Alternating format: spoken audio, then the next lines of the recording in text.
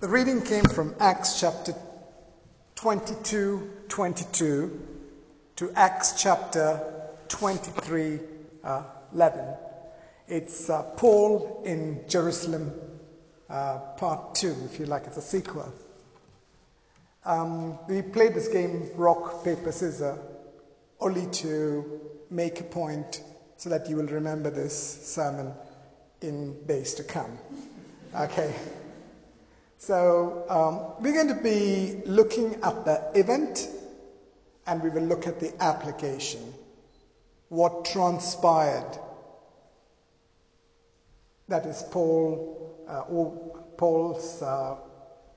standing in trial before the tribune, Paul standing trial before the Sanhedrin or the council at Jerusalem, and we will look at application, how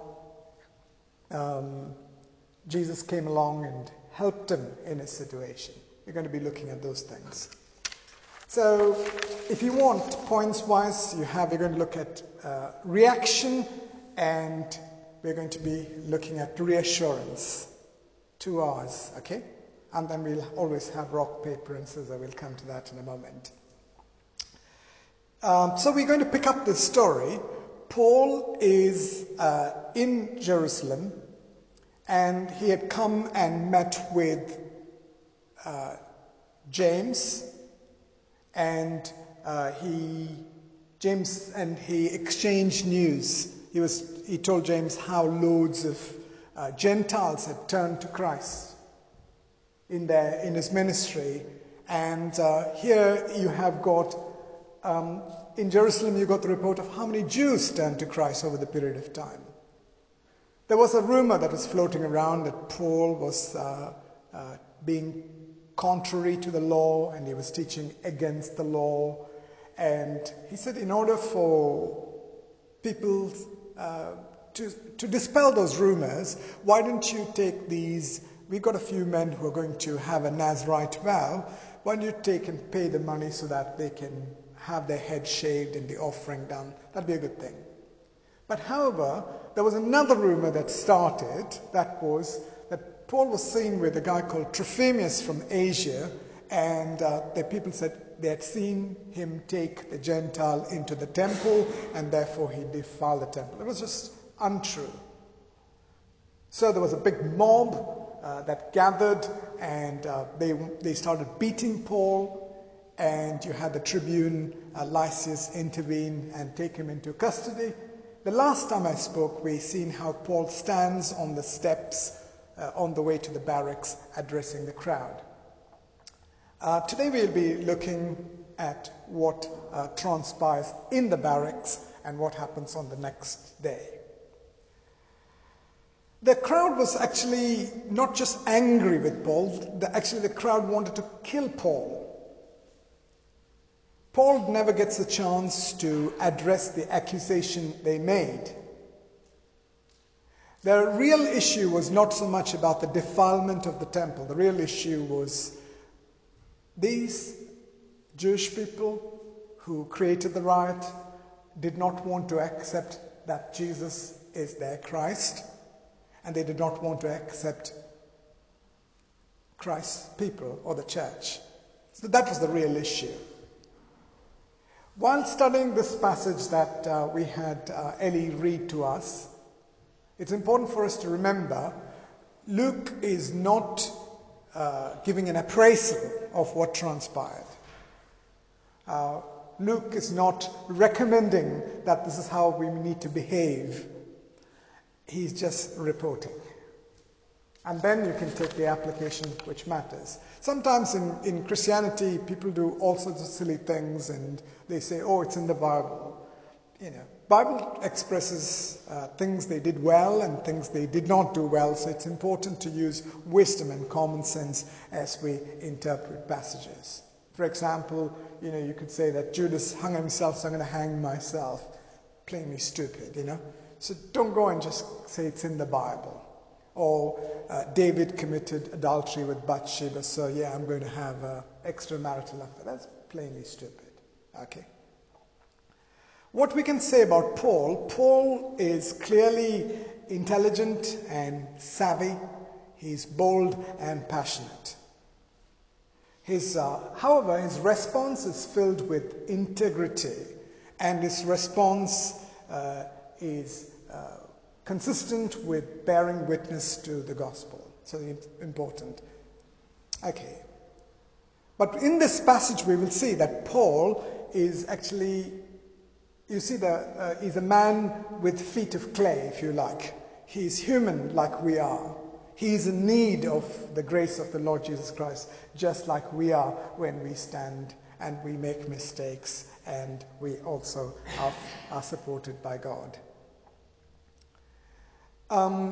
Lysias, the commander, wanted to find out what actually is the mob. What is their charges? What are they accusing him of? He wanted to get to the bottom of it. He tried to do it when the mob was there. He had asked them the question, why are you beating this man?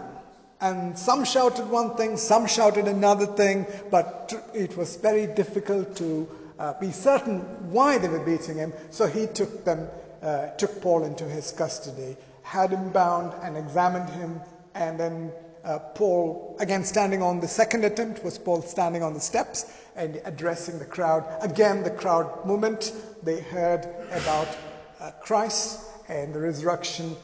Then immediately they started shouting. He couldn't ascertain. Now I'm going to do the exposition. Paul is now in the barracks, and the tribune has asked the centurion to have Paul flogged and investigated. So Paul is stretched out. He was going to be beaten. And just before he's going to be beaten comes the first thing. He produces the paper of the rock, paper, scissors. He produces his passport, if you like. And he says, I am a Roman citizen. It is illegal to flog a Roman citizen until the charge is established. Paper. I told you earlier, he was intelligent, he was savvy, he was bold, he was passionate. That's the paper. And the next bit is, they enter into a conversation here, and the conversation is that the centurion reports it to the tribune comes and says, is this true? Are you a Roman citizen? And he says, yes, I am. I was born a citizen. And the tribune says, for himself, he actually bought it with a large sum of money. Like today in England, if you've got sufficient amount of money, even a person from Indian heritage like me can buy a title called Lord. Yeah? You have got a few lords from around in our country where you pay a large sum of money and you can get a title. Okay. So, and the reaction is they don't beat him, they are afraid, and they stop, but they still want to find out why was this man arrested? Why were these people so mad at him? He wanted to find out. So he makes a third attempt to find out why this riot and what was the charge. And next day he asks the Sanhedrin to come. What is the Sanhedrin? Sanhedrin is the highest Jewish court, if you like. It is the supreme court as far as the Jewish law is concerned. It is made up of both Sadducees and Pharisees. It's made up with the high priest. It's a council of about 70 or 72 people.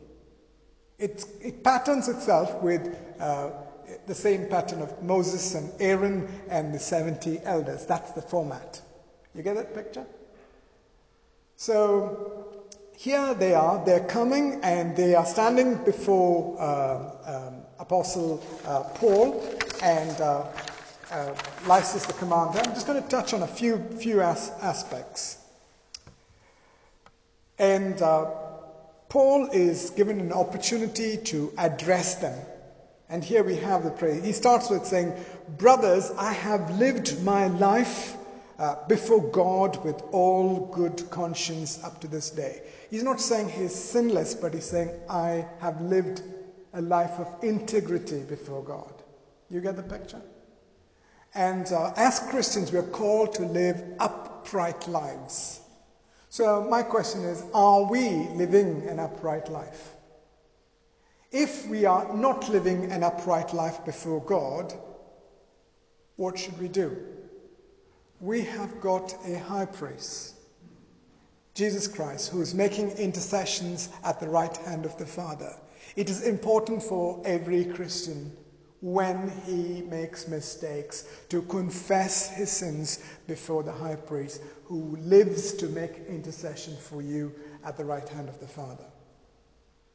And ask for his grace to help you to overcome and to live that upright life. Okay, number one. So the high priest who stands there, Ananias, he commands whoever is standing next to Paul, and he says, strike him on his mouth. It's a very Middle Eastern way of behavior, okay? And or in the East, for that matter. And you can see, now I'm going to get to we said paper, now I'm going to say the rock. Paul had feet of clay. He was very human like anybody else. He just blurted out, God's going to strike you, whitewashed wall. Wow. Such a human reaction. I can remember, I'm not recommending this, don't make an appraisal of me. I can remember 20 years ago I came to a supermarket, I shan't name which one. Some of you know where it is. And 20 years ago I came there, and those days we paid with card, but you signed your name as opposed to no chip and pin or any of those, or contactless wasn't there. You had to sign your name. And I can recall an incident where the woman at the till said, this is not your card, very affirmatively, because it said Mr. George. It should be Mr. Patel. And I said, it is my card. She said, it is not your card. I said, is the signature right? The signature is right, but it's not your card. At this moment in time, I had feet of clay. I looked at her and said, you silly cow, it's my card.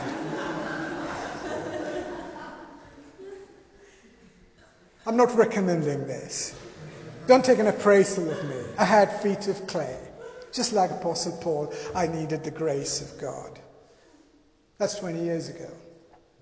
Okay. So here you have, he calls him, was Paul being sarcastic or was Paul being sincere, is the question. When you read that, he says, do you dare speak to a high priest like that? And Paul immediately said, I didn't know he was the high priest.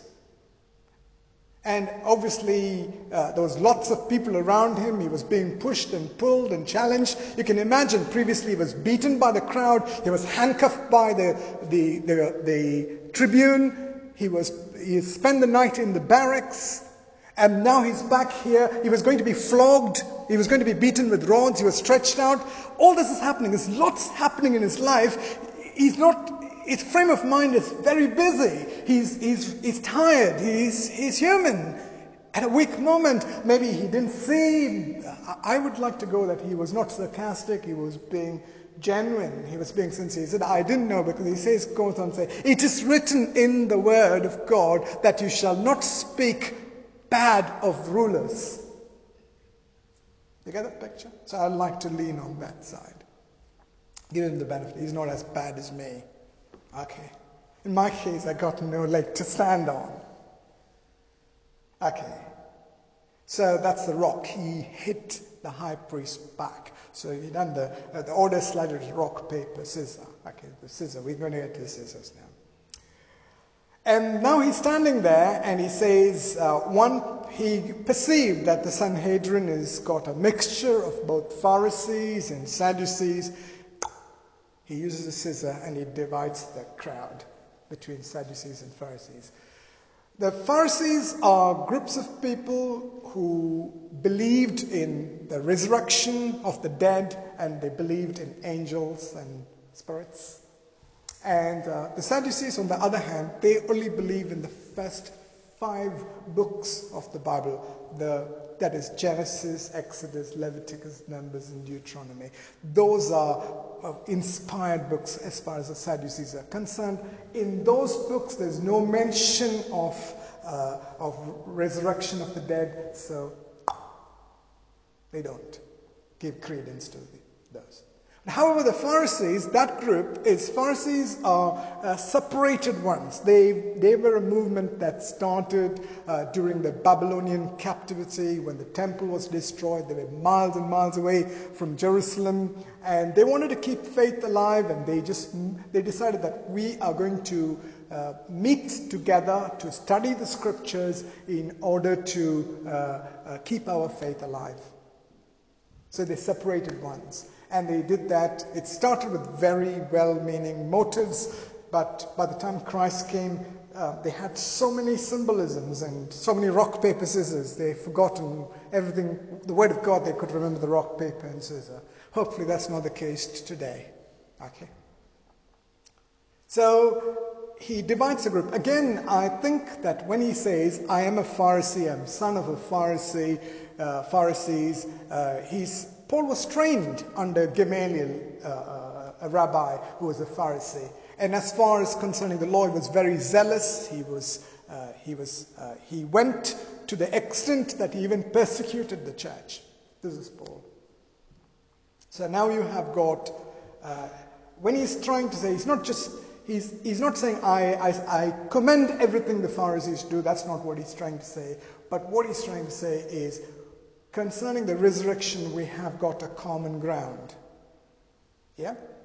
And because the Pharisees believe in the entirety of the writings, that's the whole of the Torah and the Tanakh, that is the writings of the poetry, as well as the prophetic books. Okay? So, so much so the contention broke out between the council, and we find, and one of the Pharisees and the scribes stand up and say this sharply and say, we find nothing wrong in this man. What if a spirit or an angel spoke to him? The dissension becomes violent, the tribune is afraid, and Paul is taken back into the barracks. Okay, so I've given you an idea of what's up. So that's a reaction. So just to recap on that part of the reaction part, Paul's reaction was, firstly, are you going to try me as a Roman? Are you going to flog me without a trial? First one. His second reaction is he speaks about his faith. And number 3, he reacts against the council, particularly the high priest, without knowing, albeit, and he divides the council up. Okay, so that's the rock, paper, and scissors done. The rock being the high priest, speaking against the high priest unknowingly. The paper, pulling out the Roman citizenship card. Yeah, scissor, he divides the congregation into 2, into Sadducees and Pharisees. Again, Luke is not giving an appraisal. He's not recommending that we do this. He's just reporting what happened. Okay?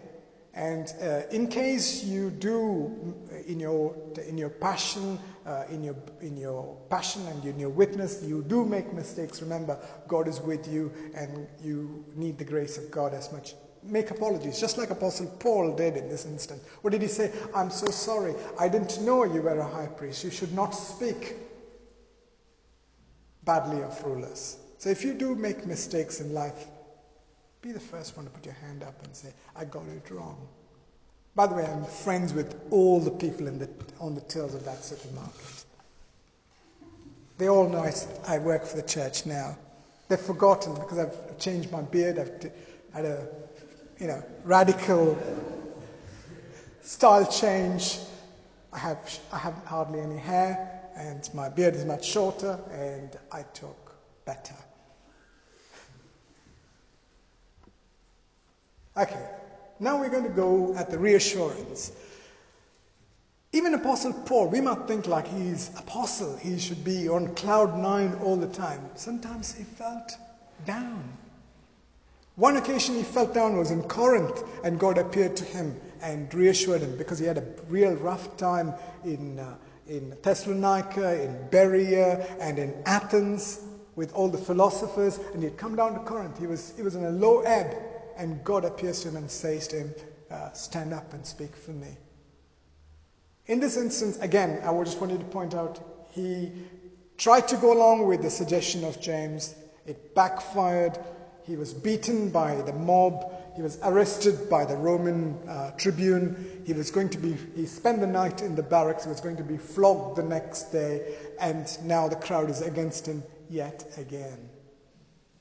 A few things in his emotional state. He said a few things which he felt bad about. You can imagine how he was feeling.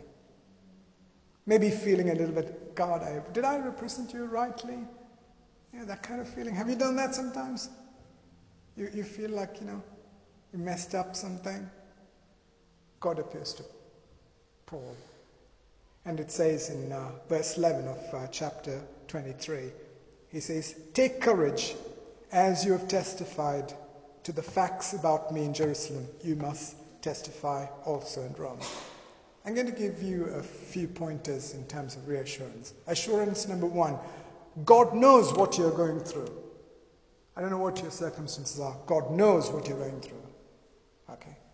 Number 2 is God is with you in what you're going through.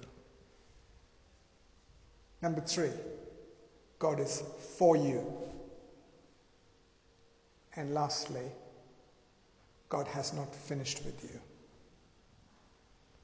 Okay, shall I run through those 4? Number 1, God knows what you're going through. He knew what Paul was going through. He knows what you're going through. Number 2, He is with you in what you're going through. Number 3, He's for you in what He's for you. And lastly, He's not finished with you. Should we pray? Father, we thank you for this opportunity to look at Scripture. We see the human reaction of Paul and how he felt and how you reassured him. Lord, sometimes in our walk, in our witness, we do things which we feel bad about. We need your grace. We confess our shortcomings. And we say, Lord, please help us. We thank you that you know us. You know what we're going through. We thank you you're with us, you're for us, and you're not finished with us. We ask, Lord, that this story that we read about Apostle Paul's time in Jerusalem will stay as a reminder to us, even as we go and witness for you and speak about your Christ and ours in this world. We ask this in Jesus' name. Amen.